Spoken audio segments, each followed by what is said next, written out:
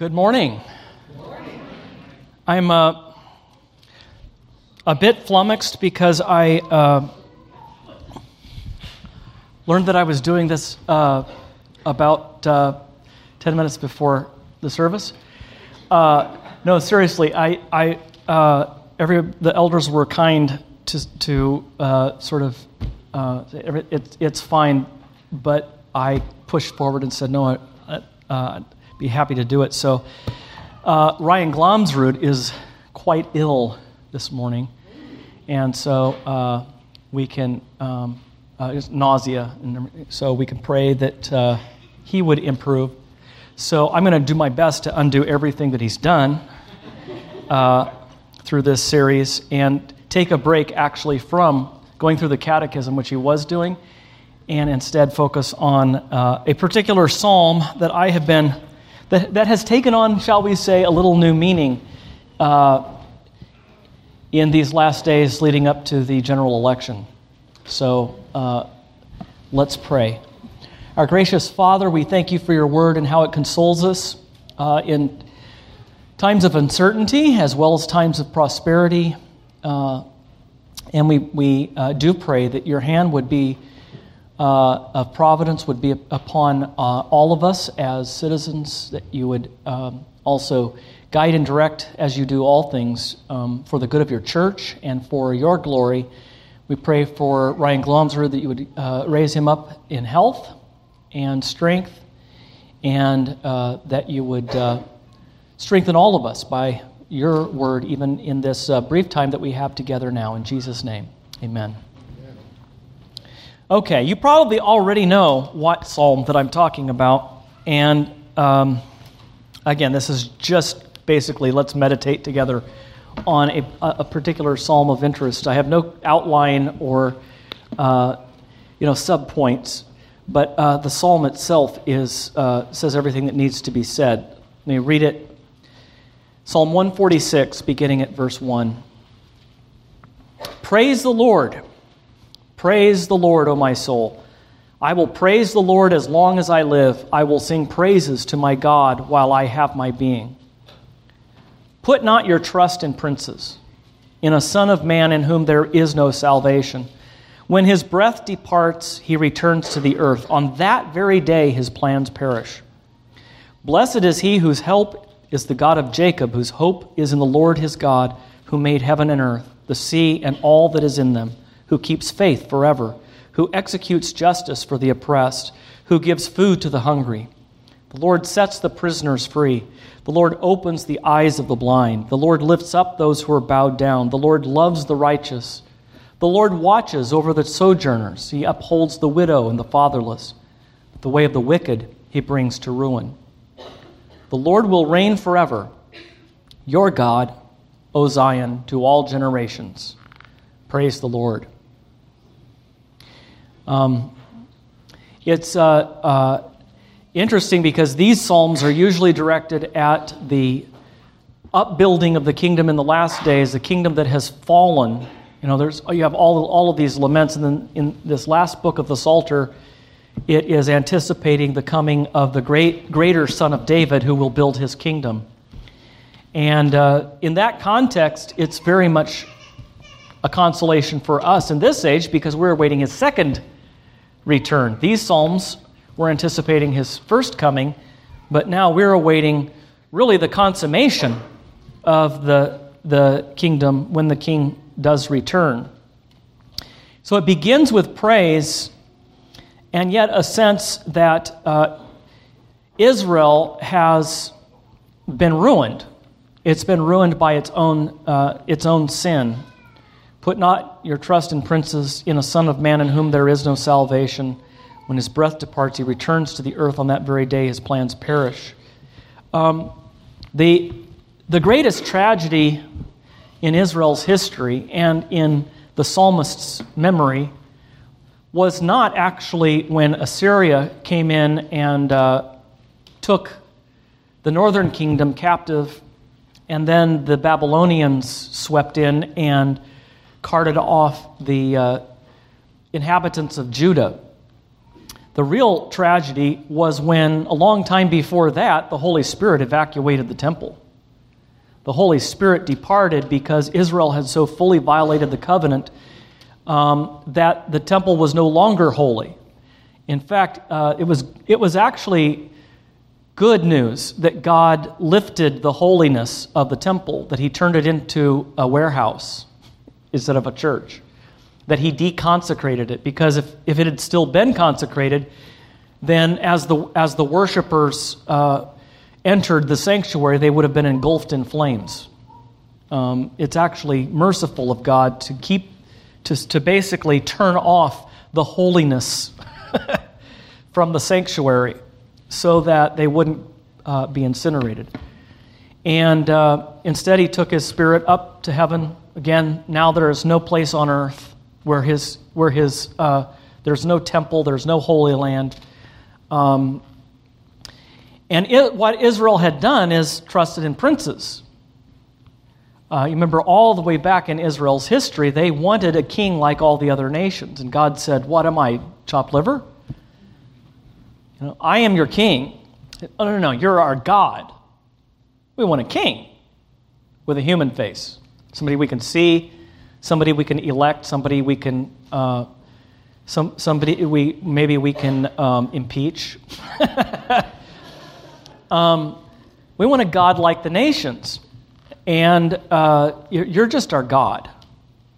You're not our king. You're not our head of state. We want a political leader. And God says, no, I'm your political leader. I'm your head of state. I'm your king. Just like Pharaoh's the king of Egypt and so forth. I'm your king. I'm your emperor. I think we're going to go do this a little differently than that. And God, amazingly, acceded to their request, and he gave them a king. And it was Saul whom they chose. And then God said, okay, at least if they're going to get a king, I'm going to choose the next one. It's David. But none of the kings pulled it off. And instead what happened was, especially with Ahaz, he goes behind the covenant with God, and instead of going to God, the prophet even goes to him, Isaiah. God sends Isaiah to Ahaz, and he says, ask Ahaz for a sign, any sign, any sign. Unbeliever, snake in the grass. Just ask him for any sign and I'll give it. Proof that I am the king and I'm going to deliver Israel. I'm going to send the Messiah. Just go And Ahaz said, I would never expect a sign from the Lord. I'm too pious. I don't need a sign. God says, go back and tell the scoundrel, ask for a sign. I want him to ask for a sign. No, I would never put the Lord to the test. You have no idea how much you're putting me to the test. Go back, Isaiah, and tell him again, a sign. Okay, you don't want a sign? I'll give you a sign. A woman shall conceive and bear a son, and you shall call his name Emmanuel, God with us, and he'll be called Mighty God, Everlasting Savior, and so forth. Give him a sign. I'll pick the sign. He's getting a sign. Isn't that amazing, just the way God does that? But Ahaz, pious on the outside, what he was actually doing, he couldn't care less about the sign. He just didn't care, because that was about religion. He was worried about politics. And God keeps saying again, I'm your politician. I'm not sort of just this sort of ethereal thing you pray to that doesn't really have anything to do with your daily life. I am your king. You have peace or war because of me. And not just inner peace, but I mean seriously, peace with your neighbors on your borders and frontiers. I am your king. I'm your head of state. So Ahaz didn't believe, he didn't trust the Lord, and instead he put his faith in the king of Assyria. So he signed a treaty with him. Now, there's nothing worse in the ancient world than signing a treaty with a king who isn't your king. Basically what Ahaz was saying is, we don't trust Yahweh to be our king. He was basically making null and void the covenant of Mount Sinai. well, no, not null and void. It's just the one we're kind of going to go with. The cabinet will know about this, no one else will, is that we actually signed a backup treaty with the king of Assyria. And so God said, okay, you're really going to love this one. You love the king of Assyria. You love him so much. He's a better king to you. He's going to take care of you. You're going to have safety and security. Okay, I'm going to use him to destroy you. And then he's going to take you as spoils with your wives and children. Difficult time in Israel's history, but they kept trampling the Lord's courts. They kept coming into the presences where you get in Hosea and elsewhere, coming into the Lord's sanctuary and saying, the temple of the Lord, the temple of the Lord. We can't wait until the Messiah comes. We can't wait. It'll be such a joy. They were singing psalms about the Messiah, and they were all excited. And Amos says, don't you realize that it's as if a man were running from a bear, and he stopped in safety and put his hand on a wall and was bitten by a scorpion? Woe to you who long for the day of the Lord, for it'll be a day of darkness and gloom. So you get that you don't really understand your situation. You don't understand the seriousness of your position before God. Well, it all comes down to basically the fact that Israel was not recognizing God as king. And that's what happens in the New Covenant as God becomes flesh, tabernacles among us, and he becomes king again. And his people say, we will not let this man reign over us. Let's kill him. King again comes to his people. Israel did put its trust in princes, in a son of man in whom there is no salvation. So he's already contrasting Yahweh as king with these princes in whom there is no salvation. I mean, think of it. Take a piece of paper out if you want and draw a line down the middle and put Yahweh on one side, the God of Israel, and then the princes on the other. And God is saying, okay, first of all, there is no salvation in the princes of the earth. They can't deliver you. In fact, they die. And when their breath departs, their plans go up in smoke. That's when their plans die. They've got these big plans. They're going to do this. They're going to do that. They're making all these promises, and you believe them. They promise you salvation. I mean, that's what's interesting. They promise salvation, but they can't deliver salvation. You know, politicians aren't bad when they promise safe drinking water. They are demonic when they promise salvation. When they promise health, wealth, and happiness, prosperity. And that's exactly, Israel said, God can't give us prosperity. He can't make us really happy. Maybe something pie in the sky by and by, but he can't make us happy now. At least for here and now, we need to trust in the princes. God is not like this. He doesn't die, so his plans don't perish. Instead, he made plans before there ever was a creation, and he fulfills them. Blessed is he whose help is the God of Jacob, whose hope is in the Lord his God, who made heaven and earth, the sea, and all that is in them. He's not the petty thief of a plot of real estate in the Middle East. He's the one who made heaven and earth. And his plans weren't made last Thursday. He made his plans before the creation of the world. Furthermore, who keeps faith forever. This is a God who, when he makes a promise, keeps faith forever. He doesn't have one broken promise in his track record.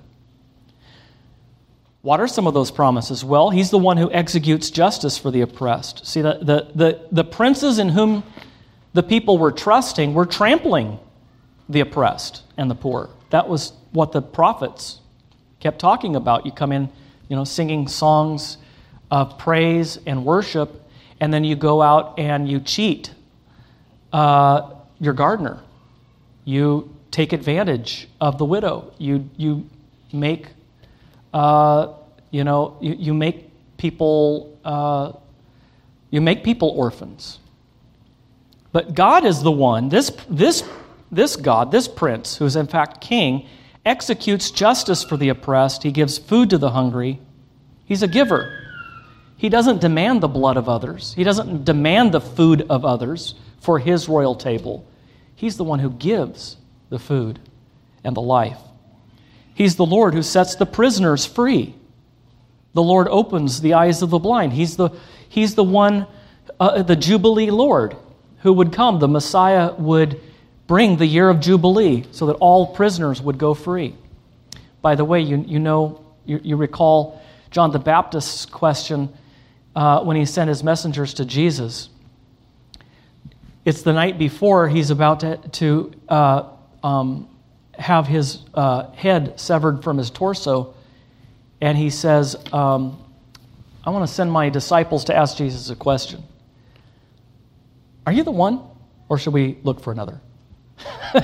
Pretty pointed, but I guess they were cousins, so they talked pretty plainly to each other at family reunions. But now it's kind of serious. He's just wondering, did I bet on the wrong horse? And Jesus, rather tersely, you recall, says, go back and tell John this. The blind see, the deaf hear, and the poor have the gospel preached to them. And blessed is the one who's not offended by me. That was the last words from Jesus' lips John ever received. He executes justice for the oppressed. He gives food to the hungry. The Lord sets the prisoners free. The Lord opens the eyes of the blind. The Lord lifts up those who are bent over.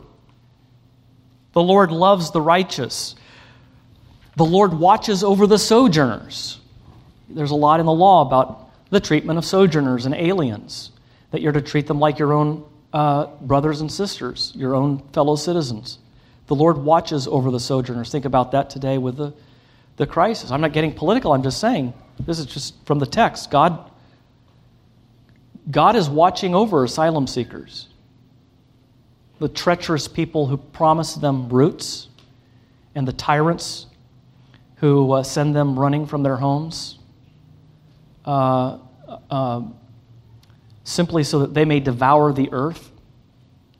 God is watching. God is marking the ways of the wicked, and God is watching over the sojourners. But the way of the wicked he brings to ruin. He will, maybe not in this election cycle, maybe not in the next, but he will eventually bring the way of the wicked to ruin. The Lord will reign forever.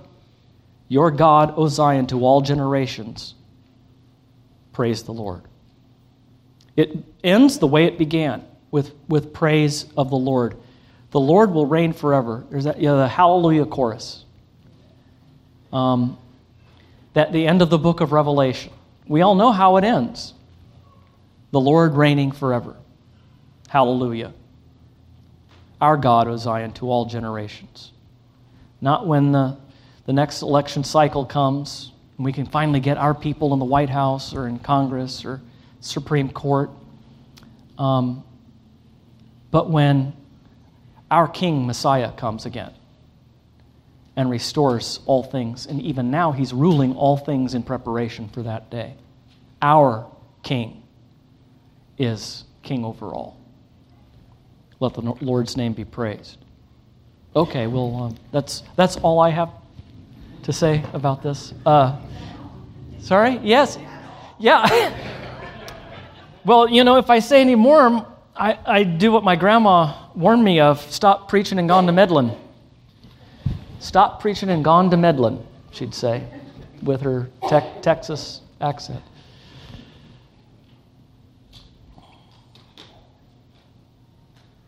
Thank you for that, because I'm very anxious. I'm a political individual. And I know that, Angela. Yes, you're... and I get every election cycle, it's depressing, and I have to remember that who I belong to is the Yeah. Lord, and not to whatever party I belong to. Yeah.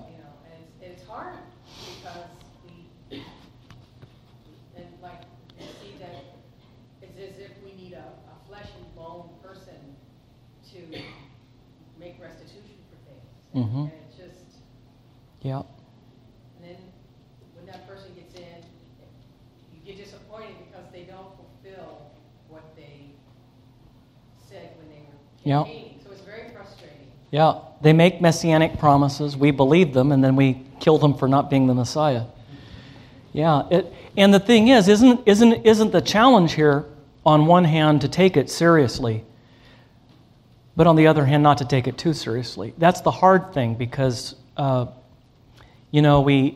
sometimes you get the sense from some brothers and sisters that it's been such a traumatic experience, traumatic, not dramatic, traumatic experience that people say, I'm not voting, or I just don't care, or I don't believe in the political process. Like, in a democracy, that's kind of a problem. If the people are completely disillusioned. But on the other hand, taking it too seriously. And I kind of wonder if a lot of times the people who are most disillusioned with the process and just basically saying, I'm checking out as a citizen, were the ones who were the most invested and thought the most would come from their messianic leader. And this is why Christians actually can be very involved in politics and kind of, when somebody comes and says, isn't it horrible, kind of chuckle. Yeah, it always is.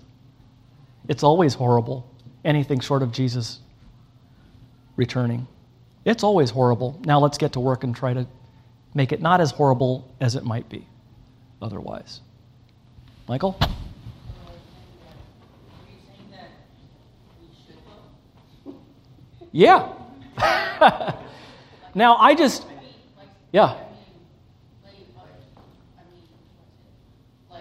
you don't want to, technically you should.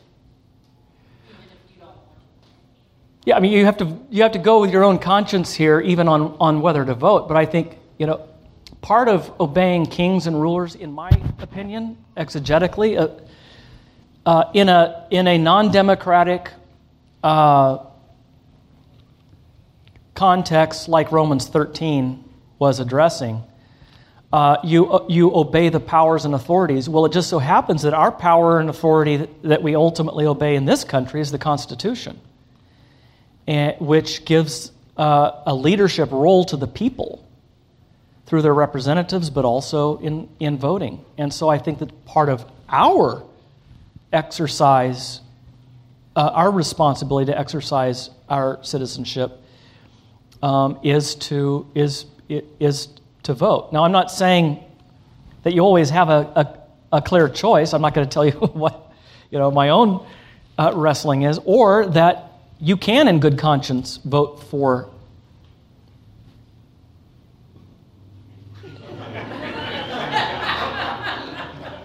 Let's say the top of the ticket. But I think we surely need to vote as we can, wherever we can. Yeah.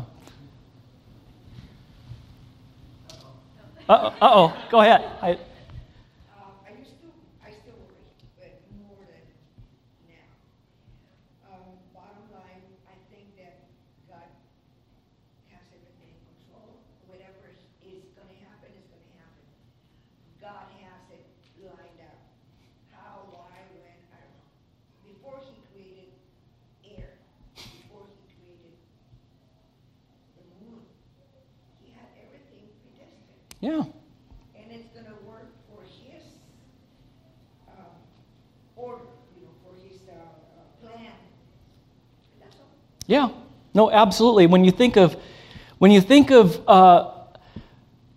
the ethical instructions that you have from an apostle who actually was beaten up by the government for being a Christian, and the person most likely who was in power to whom he was telling Christians to submit was really an absolute lunatic who blamed the Christians for the fire in Rome that burned everything down, and was a pyromaniac. He was burning things down himself, and in fact, dipped Christians into wax up to their necks to make them candles in his garden.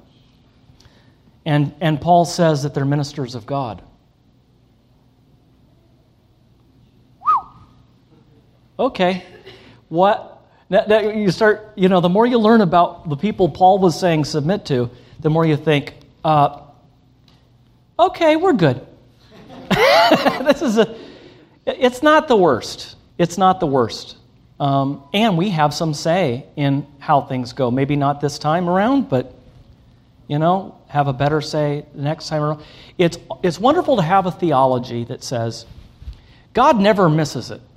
God has a purpose for everything, even the stupid things we do.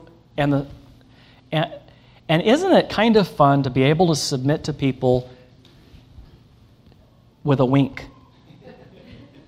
Like, your days are numbered. We're going to obey you. We're going to submit to you, but your days are numbered. You're not really in charge. The people who believe that are dangerous to the state, according to Rome. It's one of the reasons they were thrown to lions. Because they wouldn't say Caesar is Lord.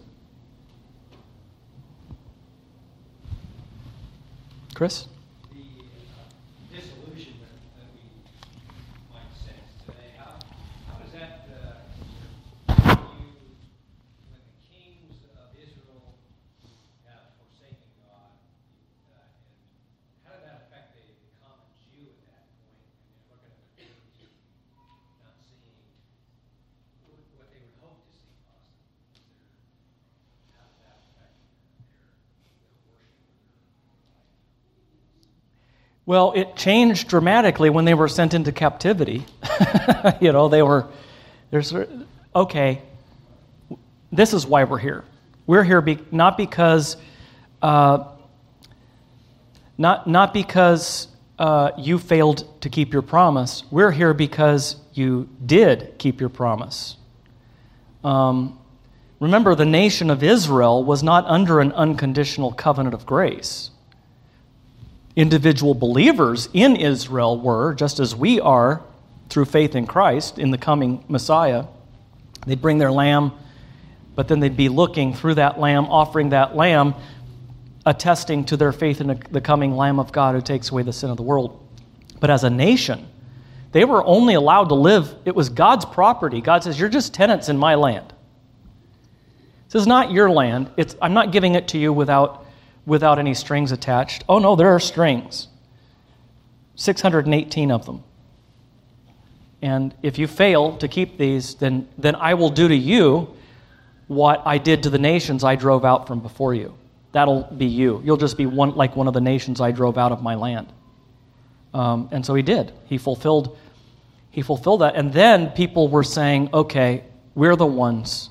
It's because of our sin that we're here. Is there any hope? And that's where God says, okay, Isaiah, now go comfort my people. Bring them good news of great joy that'll be for all people. So yeah, it takes a lot. We're stubborn animals, aren't we? It takes us a lot to kind of get it. Make it this voting thing we're coming up with. Make it a clear choice where you have one who's for abortion and you have one who is against abortion. Doesn't that make it a clear choice?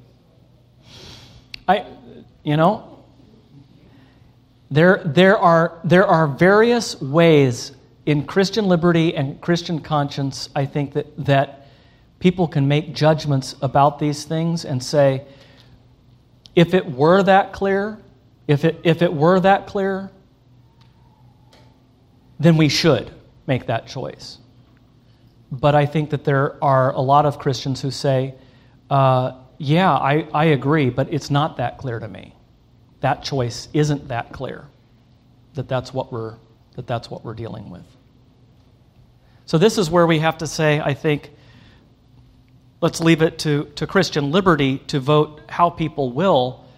But regardless of the one for whom we vote, I think everybody this time around, hopefully, everybody this time around, unlike some elections I can remember, is not expecting a Messiah. Can I safely say all of us here we're good on that point? We're gonna get what we're gonna get. Yeah, we're just hoping we don't get the Antichrist. So I think we're actually in a good place. We needed this as Christians. We needed to trust not in princes anymore. Let's be done with trusting in princes, but not be done with responsibility in the political process that God has given us. Let's go ahead and close there before I'm asked any more questions that I can't answer. And let's pray. Father, we thank you that in your good providence, you have placed us in a fair and wonderful land, that you have given us a land with great laws compared to many other nations, a wonderful constitution. We thank you for this. We don't take that for granted. We ask you that whoever you put in place, you install, that their pride would be brought down, that they would be like Nebuchadnezzar, humbled, so that they can raise their eyes toward heaven and their sanity can be restored. They can realize that you're the sovereign king over all the earth and give your kingdoms of this world to whomever you choose. And above all, help us, Father, to look not to any of the kingdoms of this age, but to your kingdom that you're establishing and that is reaching out even now from its heavenly capital to all of the nations of the earth. That kingdom, may that kingdom come, and may that king return again to make all things new. For we pray in his name. Amen.